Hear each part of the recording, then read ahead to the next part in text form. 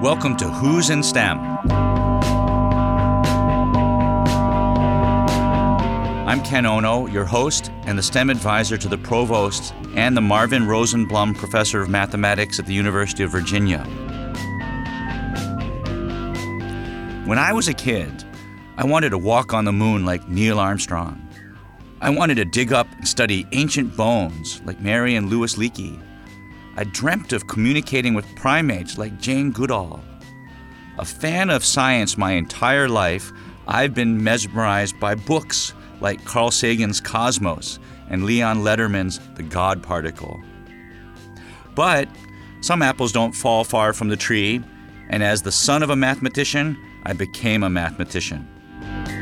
On Who's in STEM, our goal is to evoke such flights of imagination and wonder by showcasing the cornucopia of all that is STEM at UVA. The marvelous world of UVA science, technology, engineering, and mathematics, UVA STEM. Our guest is Professor Bethany Teachman, Professor of Clinical Psychology, whose expertise on anxiety speaks to all of us living in today's stressed-out world. But before that, let's celebrate who's making discoveries, pun intended.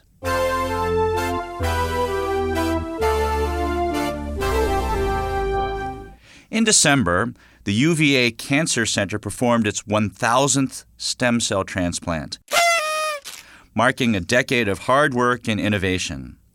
Stem cell transplants can be curative for blood cancers like leukemia, lymphoma, and myeloma.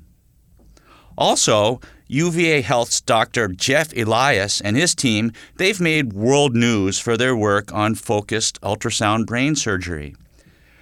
Their approach concentrates powerful sound waves. In the words of CNN's Sanjay Gupta, it's brain surgery, but no scalpel, no incision, and no blood. How awesome is that? Also, UVA received a $100 million gift to establish the Paul and Diane Manning Institute of Biotechnology. This institute will transform medical care and help find new treatments and cures, as well as boost our local economy here in the Commonwealth. Finally, and this is a great one, UVA alumni Alexander Olison and Graham Smith were listed on Forbes 30 Under 30 for co-founding Babylon Micro Farms, an exciting venture promoting sustainable foods based on hydroponic structures that grow vegetables faster and with less water. So I hope that all brings good news to you. There's a lot going on in the UVA STEM universe, and that was Who's Making Discoveries.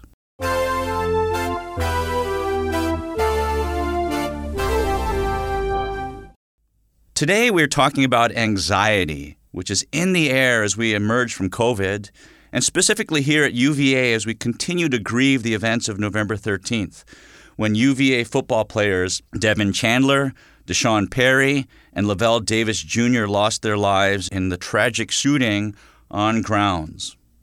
Our guest today is Professor Bethany Teachman. She runs the Program for Anxiety, Cognition, and Treatment, otherwise known as PACT. She's a clinical therapist herself, an award-winning scientist, director of clinical training for the Department of Psychology. She trains doctoral students. Thank you, Professor Teachman, for being with us today. Thank you so much for having me. I'm excited to talk with you. Professor Teachman, what drives your research? I am spoiled because in my job, I get paid to sit around and think about questions that fascinate me. And there are two that really stand out. The first is, how do people think differently when they're anxious, and what can we do about it? So years ago, it became fascinating to me when I started out doing therapy and started out in this field. And I would talk to someone who is intelligent, generally rational, and they've had 500 panic attacks in their lifetime. And yet on the 501st, they still are thinking they're going to have a heart attack, even though 500 panic attacks have happened and they haven't had that heart attack. So what is it about the ways people are thinking differently when they're anxious, and how can we help them to shift those patterns in order to help them live more effectively? And our second question follows from frustration that I experienced as I got into this field.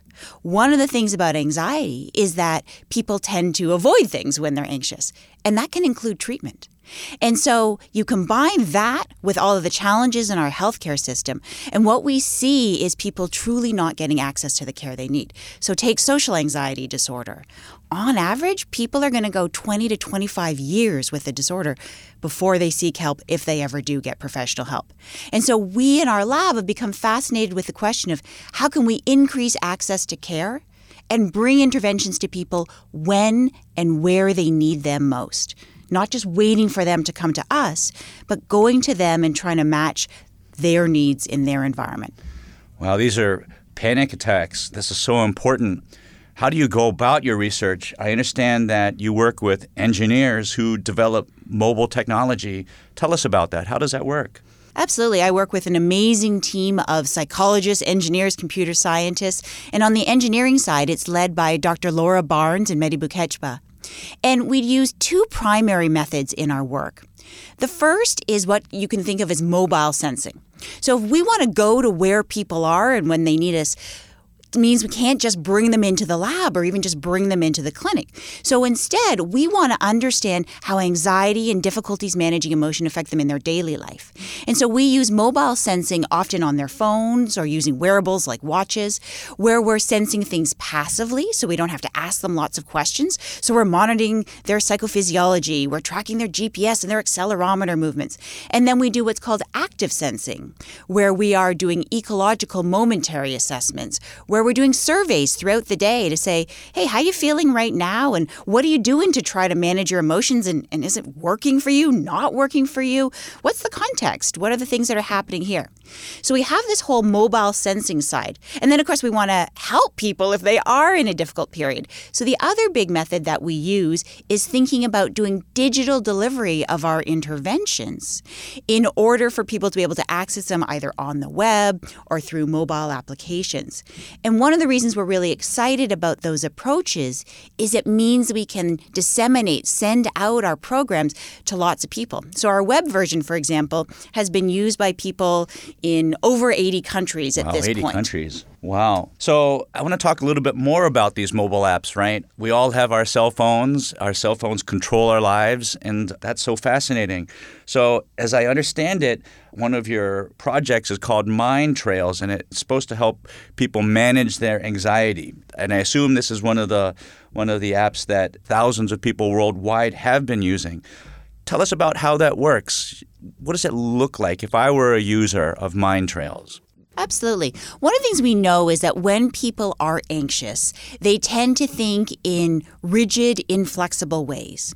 And lots of things in the environment are a little bit ambiguous or uncertain. So, for example, I don't know right now what your listeners are thinking about the things that I'm saying. Don't panic about it. But I don't have that information. And so I'm constantly assigning meanings.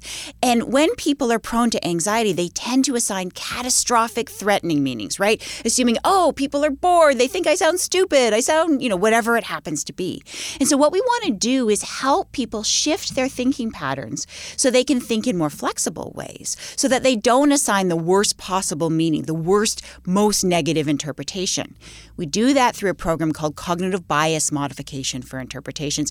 It's a mouthful. You can just say CBM for short. But the idea is that we're going to give people lots of practice reading brief stories that raise this ambiguity, this uncertainty of, is there a potential threat in the environment? What's going to happen? How's it going to turn out? And then we help people learn that most of the time, it's going to resolve in a non-threatening way. And so they get lots of practice assigning not terrible endings to stories. And with that, we're trying to shift their thinking style so that it becomes more flexible. And our long-term goal with this is to think about offering lots of versions of these programs so that we can meet the needs of diverse communities. Kind of like a digital apothecary, right? You go into the pharmacy and one time you're going to pull out the cold medicine that you need. Another time you're going to be getting something to help you with headaches. And somebody who's an older adult going to the pharmacy is going to choose something different than maybe a child is going to need when they go in. So again, we want to adapt our digital programs to meet different needs. So for example, for the UVA community, we've launched a version called Who's Think Calmly. Ah. And we have different versions. We have a version for undergraduate students, one for graduate students, one for faculty, and one for staff, because we recognize that there are different things that are going to be causing stress and causing anxiety depending on your role at the university, as well as some things that are in common. And so we want to offer programs that are specialized. We also recently launched a web version in Spanish because we wanted to make sure that we could meet the needs of diverse communities, including those who identify as Latinx. We launched a version for teens. I also collaborate with Jesse Gibson, a professor in nursing, and we are creating a version for individuals with neurodegenerative movement disorders who experience a lot of anxiety but often don't have good access to anxiety therapies. And we think this work is especially important now, especially since COVID, where we saw this huge rise, especially at the beginning, in anxiety disorders. And so we did a version during the early stages of COVID. And what we found was that people found it particularly helpful if they were a person who was high in anxiety about COVID. And so our general goal is to recognize digital solutions, whether it be phones or apps, they're here to stay. And so what we want to think about is how do we shift the use away from unhelpful uses, things like doom scrolling where we're constantly just looking at negative stories. Oh, yeah. Right. Lots of people are prone to that. An unhealthy social comparison where we go on social media and sort of say, oh, I'm not having as much fun as that person. I don't look as good as that person. Shift it away from those unhealthy uses of the digital devices, and instead, what are the positive impacts that technology can have on our mental health? And this is a unique opportunity at this time to really make some changes. Wow, that's so fascinating. So I have to admit, I'm somewhat addicted to Facebook. I'm in my 50s, and 5-10 minutes often disappears just scrolling through the fascinating lives of others. And so this offers me, and I think many others, quite good news. Here at the university, we celebrate the achievements of our faculty and staff, but we're the flagship university of the Commonwealth of Virginia, and so we want to be measured by the quality of the students that we produce. I've learned that in your work, you triumph something called team science, and you find that this approach helps lower barriers for entry into STEM. This is something that's very important to us here at the university. Can you speak to your personal experience as a young scientist and explain what team science is for all of us? Absolutely. UVA is really a phenomenal place to be if you want to be doing this kind of work because we are surrounded by incredible talent at all levels. So I work with 15 to 20 undergraduate students in my lab every semester. I have a team of 8 graduate students that I get to work with, and then, of course, postdocs, faculty, all doing different pieces. And the work that we do is very interdisciplinary. So as I mentioned, we collaborate closely with folks in engineering and in other departments. The reason is that if you want to solve complex social problems, you're going to need a team with different areas of expertise. No one person, no one lab is going to be able to have all of the areas of expertise that need to come together in order to understand a problem at a deep level and think about how we can come up with solutions. And so with team science, what I really value about it, first of all, I'm learning new stuff from the team that I work with every single day. I'm just surrounded by these amazing people who have skill sets and knowledge and experiences that I don't have. Including our first and second years who come with incredible skills. Absolutely. It truly is amazing. And so one of the things that we try to practice on our team is the idea that if we're going to do really good work, by definition, we're going to be in a space where we're not certain what the answers are. We don't know the right way to do that, figure that problem out. We don't know what the answer is going to be because a problem that's worth doing is probably in that space. Right. Otherwise, it wouldn't be research. Exactly. Right. And so we want people to feel comfortable with not exactly knowing stuff, feeling maybe even a little stupid for a period of time, but viewing that as a challenge, not as a threat, an opportunity to learn from others, work together, and go through the wonderful process of science of saying, I don't know this yet, but I'm going to figure it out. And the successes are even sweeter when that happens. Absolutely. Wonderful. Now, Professor Teachman, the events of November 13th affected all of us. For me, as a professor living in the Belvedere community, it just came in the form of texts from the university police every few minutes.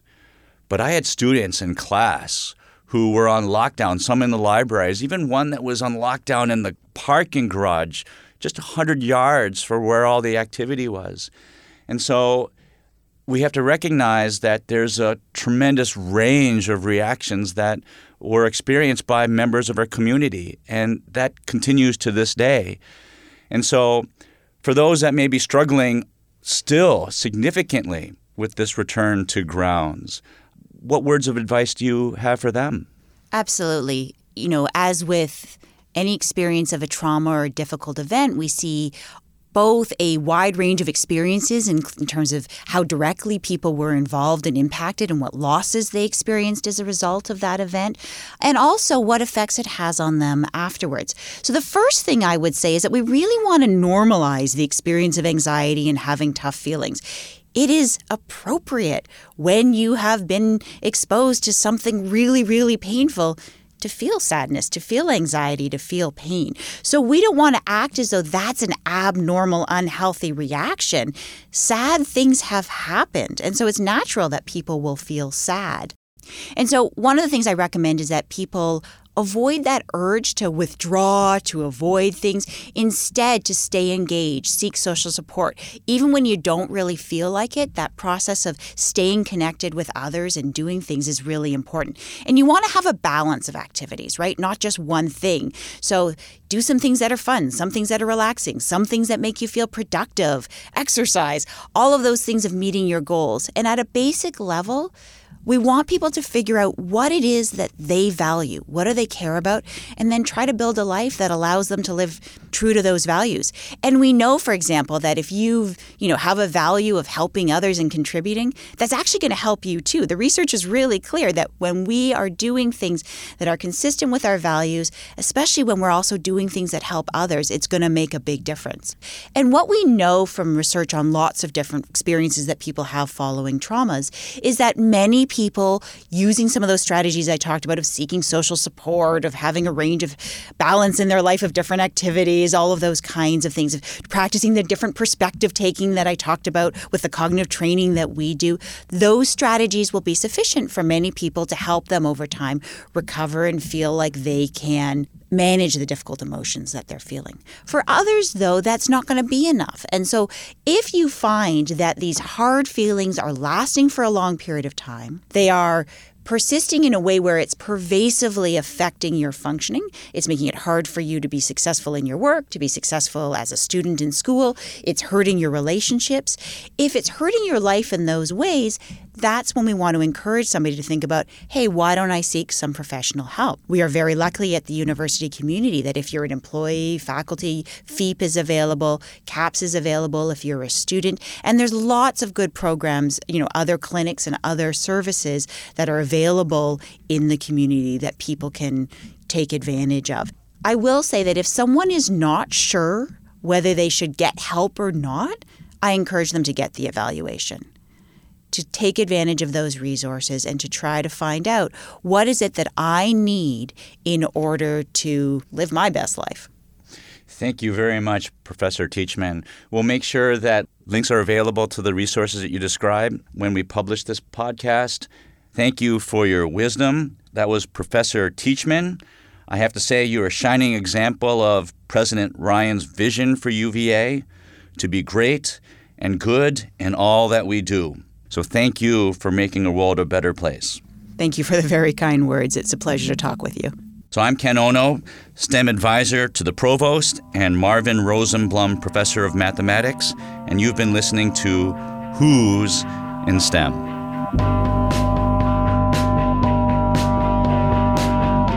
Who's in STEM is a production of WTJU 91.1 FM and the Office of the Provost at the University of Virginia.